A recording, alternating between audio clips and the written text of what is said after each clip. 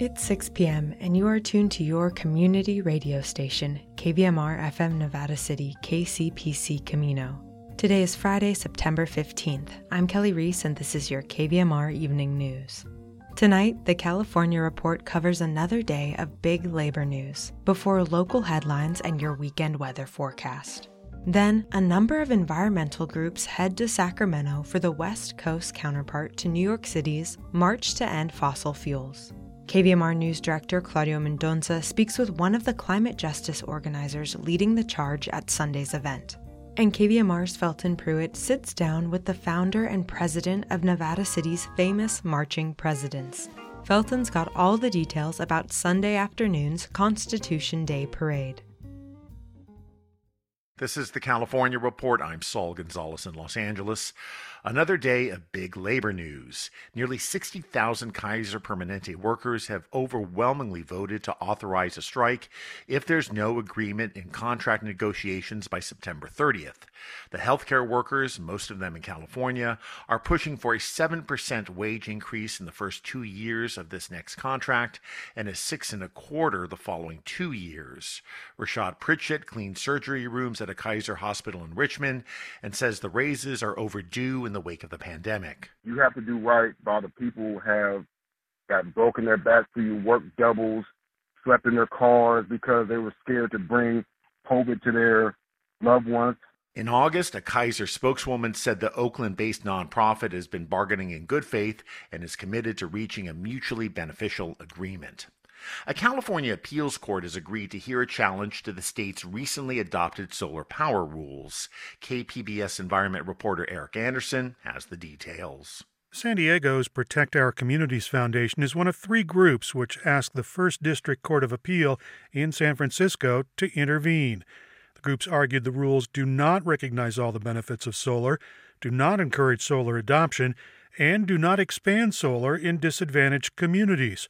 Attorney Aaron Stanton says the legal petition asks the court to throw out the decision. I have seen these orders come out with summary denials. One sentence, the court declines to hear the case.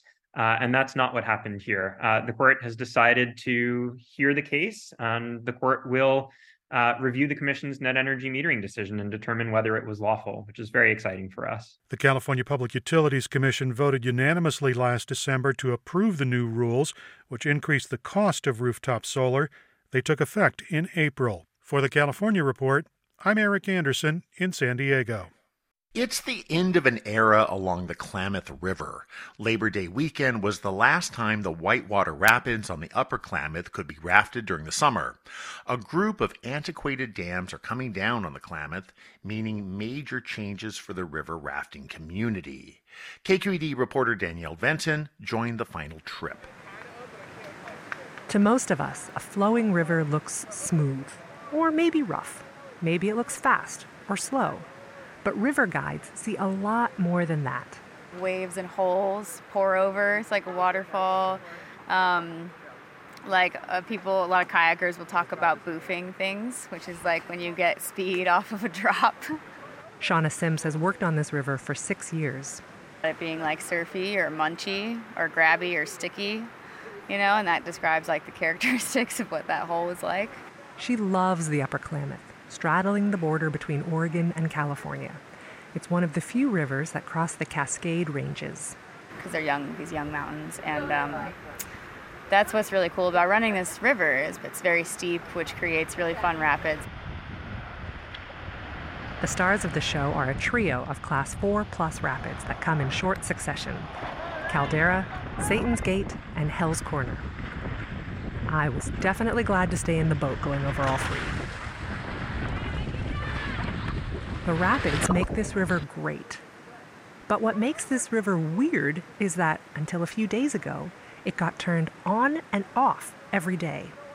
They turn it on in the morning, and it comes out of one of the turbines up at the J.C. Boyle Dam, above the section that we run. And then the operators turn off the flow of water at night. This hydroelectric dam, built in the 50s, is the furthest upstream of 4 dams now being removed on the Klamath River. This is the last weekend of commercial and private rafting on the Upper Klamath on this section because they're taking out the dams. Sims has mixed feelings about this. It's very bittersweet.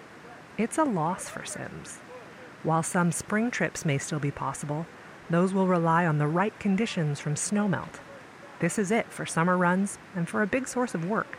I've been guiding out here for a while, and I really love this river. It feels like a home to me, and I'm going to miss this part of like the summer, but it just doesn't really compare to what's going to change.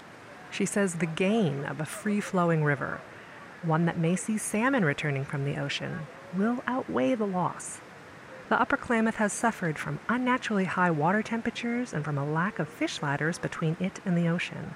Local tribes have been working to improve these issues for decades. We raft on this river all summer, and it just kind of gets warmer and warmer as the summer goes on, and we know it's not nearly as healthy as it used to be. Sim says this sad but glad attitude is the norm in the whitewater community. It was true of the other 3 guides on the trip, who will shift their focus to working other rivers. It even seemed to be true among the guests. Knowing that this is the last time that we're going to be able to run the river like this, and I wanted to be a part of that history and a part of just saying goodbye to it as it is. This was Sarah Sloan's 3rd time rafting on the Upper Klamath. She's from Berkeley and came back for a last hurrah with her son before he leaves for college. He plans to study forestry at Oregon State. I actually spent this morning just up above camp looking at the river and thinking about what it all means. She decided it's about letting go and embracing what's next. You know, the turbines come out, we lose the control, but that's sort of the metaphor for life. So, amid the sadness was a real sense of celebration. At the pullout, our guides, Carly, Dean, Micah, and Shauna, brought out champagne, and we toasted to the river's past and to its more hopeful future. Everybody step in as far as you can. The timeline for the last dam to be removed is by the end of 2024. For the California Report, I'm Danielle Venton on the Klamath River. Support for the California Report comes from Stanford Medicine, comprising its School of Medicine and adult and children's health systems working together to advance knowledge and improve lives. StanfordMedicine.org. The Wesley Foundation, investing in California's underserved children and youth. And Eric and Wendy Schmidt, whose philanthropy includes Schmidt Ocean Institute, advancing the frontiers of ocean science, exploration, and discovery, on the web at schmidtocean.org. And that is the California Report for Friday, September 15th. We are a production of KQED Public Radio. Our engineers are Danny Bringer, Brendan Willard, Christopher Beal, and Catherine Monahan. Our producers are Izzy Bloom and Keith Mizuguchi, and our senior editor is Angela Corral. I'm your host, Saul Gonzalez in Los Angeles. Thanks for listening, and have a great day.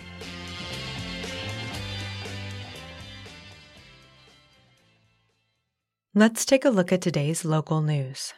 The Sacramento Bee reports that 3 people were found dead inside an Arden Arcade apartment complex this afternoon following reports of a shooting suspect being holed up inside a building with multiple people. Sacramento County Sheriff's officials say they received a 911 call around 11 a.m., reporting a shooting inside one of the Howe Avenue apartments. Sacramento County Sheriff's Office spokesman Sergeant Amar Gandhi says deputies responded to the reported shooting and learned there might be up to 3 people inside the apartment. Sheriff's officials initially reported that the suspected shooter may be holding a woman against her will in a possible hostage situation. A sheriff's SWAT team and negotiators were called to the scene, but were unable to make any contact with the suspect. Gandhi says the SWAT team breached the apartment's front door and found the 3 dead people inside. As of yet, no identities of victims or the shooter have been released. Gandhi says the sheriff's office will release more information when it becomes available. This reported by the Sacramento Bee. The California Department of Forestry and Fire Protection, known to most as CAL FIRE, is urgently warning residents to cease their use of unmanned aircraft systems, commonly called drones, in firefighting airspace. When drones breach firefighting airspace, this is called an incursion. And according to the Fire Protection Department, 2023 has seen 6 drone incursions on CAL FIRE operations so far. These incursions waste precious and pivotal time, causing the temporary suspension of critical aerial firefighting operations.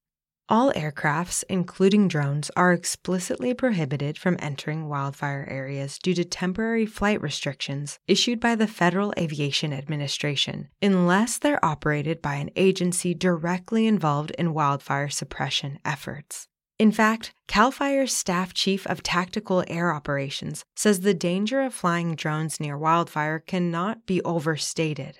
When drones are detected near wildfires, fire response agencies ground their aircrafts to mitigate the risk of mid-air collision. Consequently, this delay in airborne response poses a significant threat to the safety of firefighters on the ground, residents, and properties in nearby communities. It's also illegal in most cases, with civil penalties reaching into the tens of thousands and criminal prosecution possible. Now let's take a look at your forecast from the National Weather Service. The autumn equinox is right around the corner on September 23rd, which means leaves will begin to change color, temperatures will get cooler, and days will turn to night much earlier. So despite warm temperatures seeming to still signal summer, cooler days are headed our way relatively soon.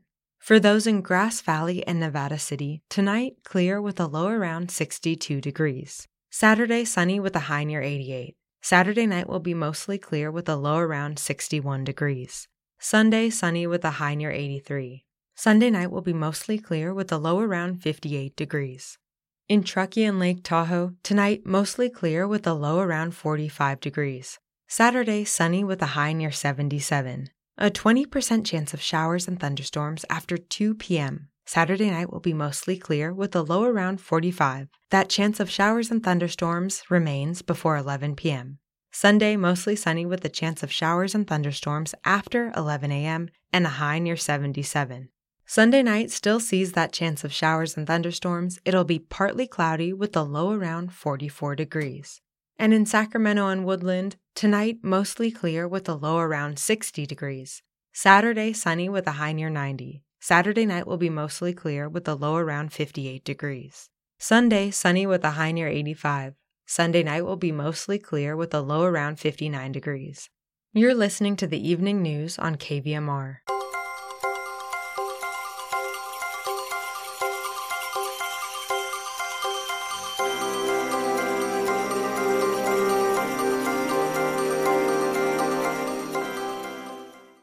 Up ahead, KVMR News Director Cláudio Mendonça speaks with Ilanka Zlatar, one of the climate justice organizers behind Sacramento's version of the March to End Fossil Fuels.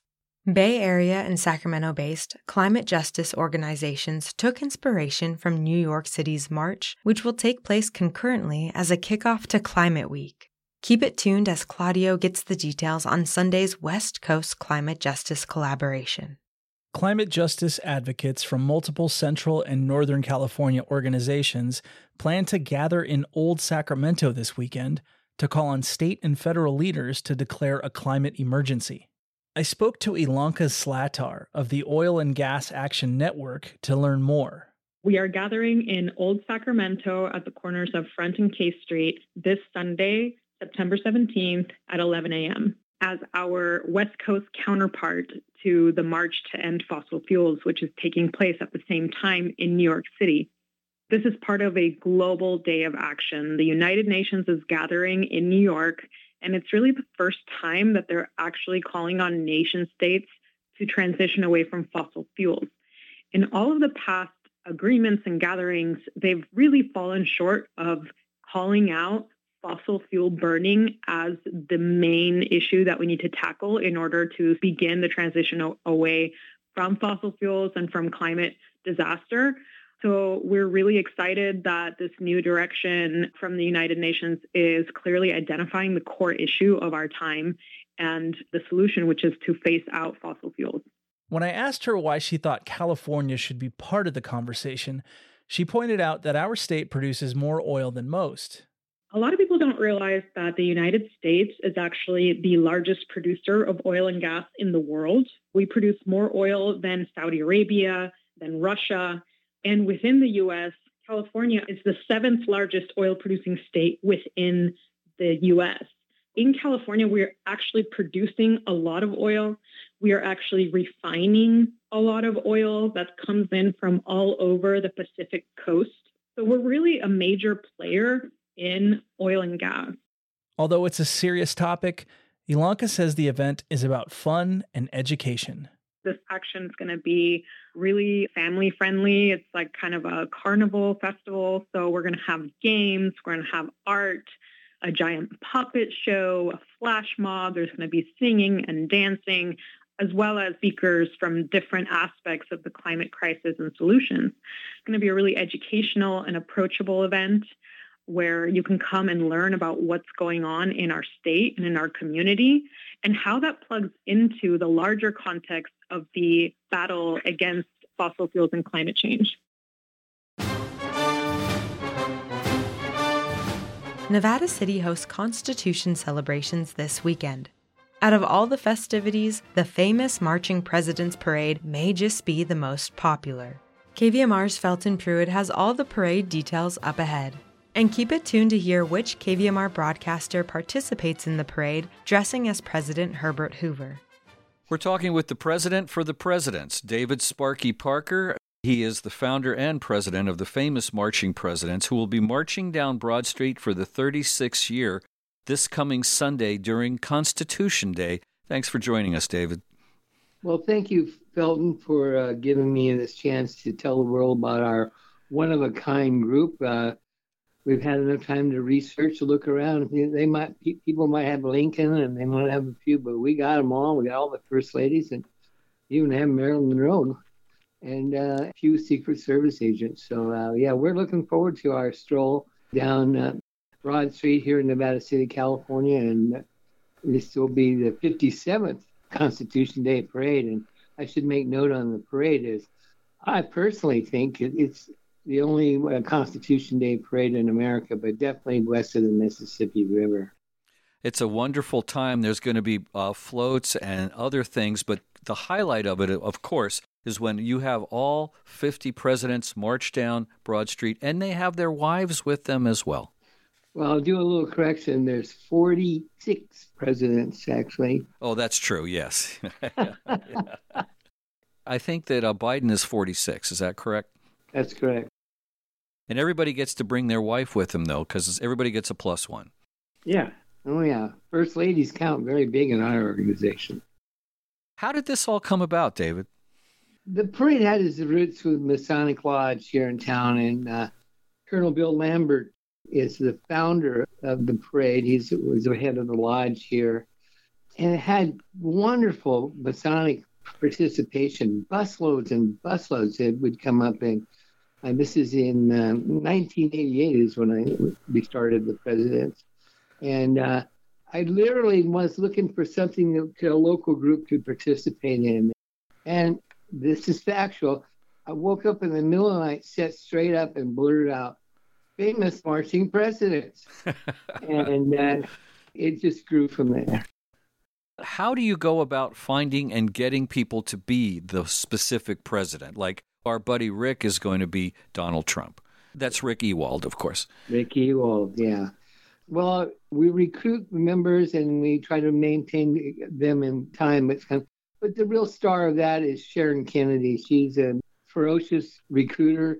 She's probably been with us for 20-some years. And without her really hard work, I don't think we would exist today. And we have a lot of returners. Actually, Frank Chiswick, who's president of Cleveland, and I are founding members, and still we're the only two that have been to every event in 36 years.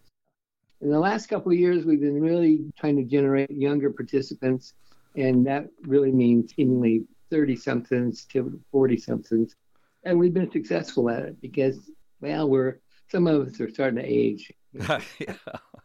We're talking with David Sparky Parker. He's the founder and president of the famous Marching Presidents, who will be walking down Broad Street this Sunday during Constitution Day.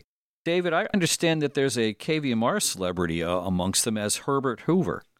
Chris Town, he's Herbert Hoover. I think he's been with KVMR for like 35 years or something like that. I might be a little off, might be 30.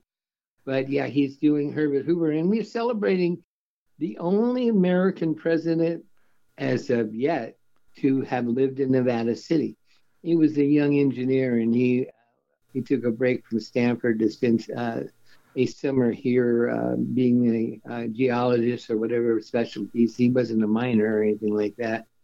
And he actually just stayed up on Boulder Street. He was in a house that years later a good friend of mine would own. It's kind of interesting. Do you remember what year it was that Herbert Hoover was living in Nevada City? No, but it was before he was president. He was fairly young. He was probably in his early 20s early 20s, I'd say. Do you want to throw out a couple other names of people that are doing presidents? Yeah, John Christensen, who's most people know him for all the hard work he does in Nevada County Narrow Gauge Museum.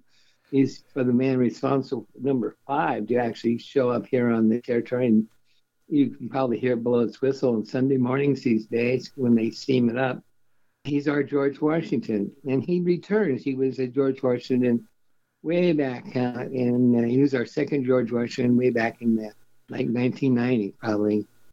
Karen Chiswick, she's a former superintendent, Pleasant Valley, I believe, and one of our Colonel Lambert Award winners. She's been with us from day one.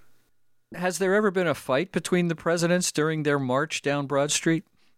No, don't encourage them. Yeah, I was going to say, because you have Republicans and Democrats walking side by side, there could be some, a little jousting here or there. No, but we, during the Bill Clinton, we had the Monica Lewinsky march with us, and we were pelted somewhat with, say, liquid drinks from the National Hotel balcony. It wasn't the National Hotel people themselves, but there were people up there doing that. And the Union newspaper didn't take lightly of our gesture. And my response is always, we do what's historically correct. And that was, historically correct. All right. This is all going to happen Sunday afternoon during Constitution Day. The parade starts at 2 o'clock, and then the president's probably coming down there a little bit after 2. If I might add, Felton, we actually give out the Colonel Lambert Award. And I said earlier that he was the originator of the parade. And this year is Joanne Hild, Hild, and she's not as well known as she should be because she's been responsible with Sierra Streams and for the Bear River and Deer Creek River system to try to make them back into the original shape as possible. And she's actually teaching at Sierra College campus here in Grass Valley, and she's starting a program that will teach future leaders in that. And I think it's a stunning selection we've done this year, and we look forward to honor her this Sunday. Did you ever put up a website for the Famous Marching Presidents? TheFamousMarchingPresidents.org. Well, we'll see you all coming down Broad Street this Sunday afternoon, the Famous Marching Presidents on Constitution Day. And we've been talking with David Sparky Parker. Thank you very much.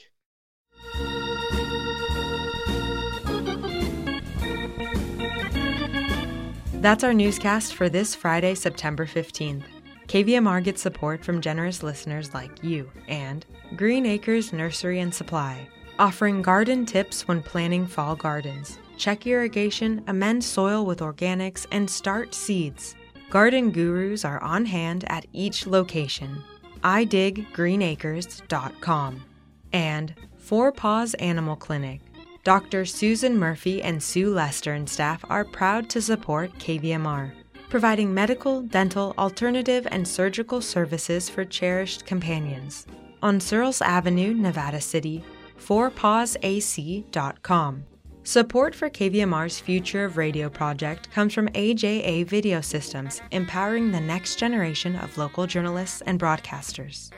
The KVMR Evening News is produced by KVMR News Director Cláudio Mendonça. As always, thanks for tuning in. I'm Kelly Reese, signing off. Have a great weekend.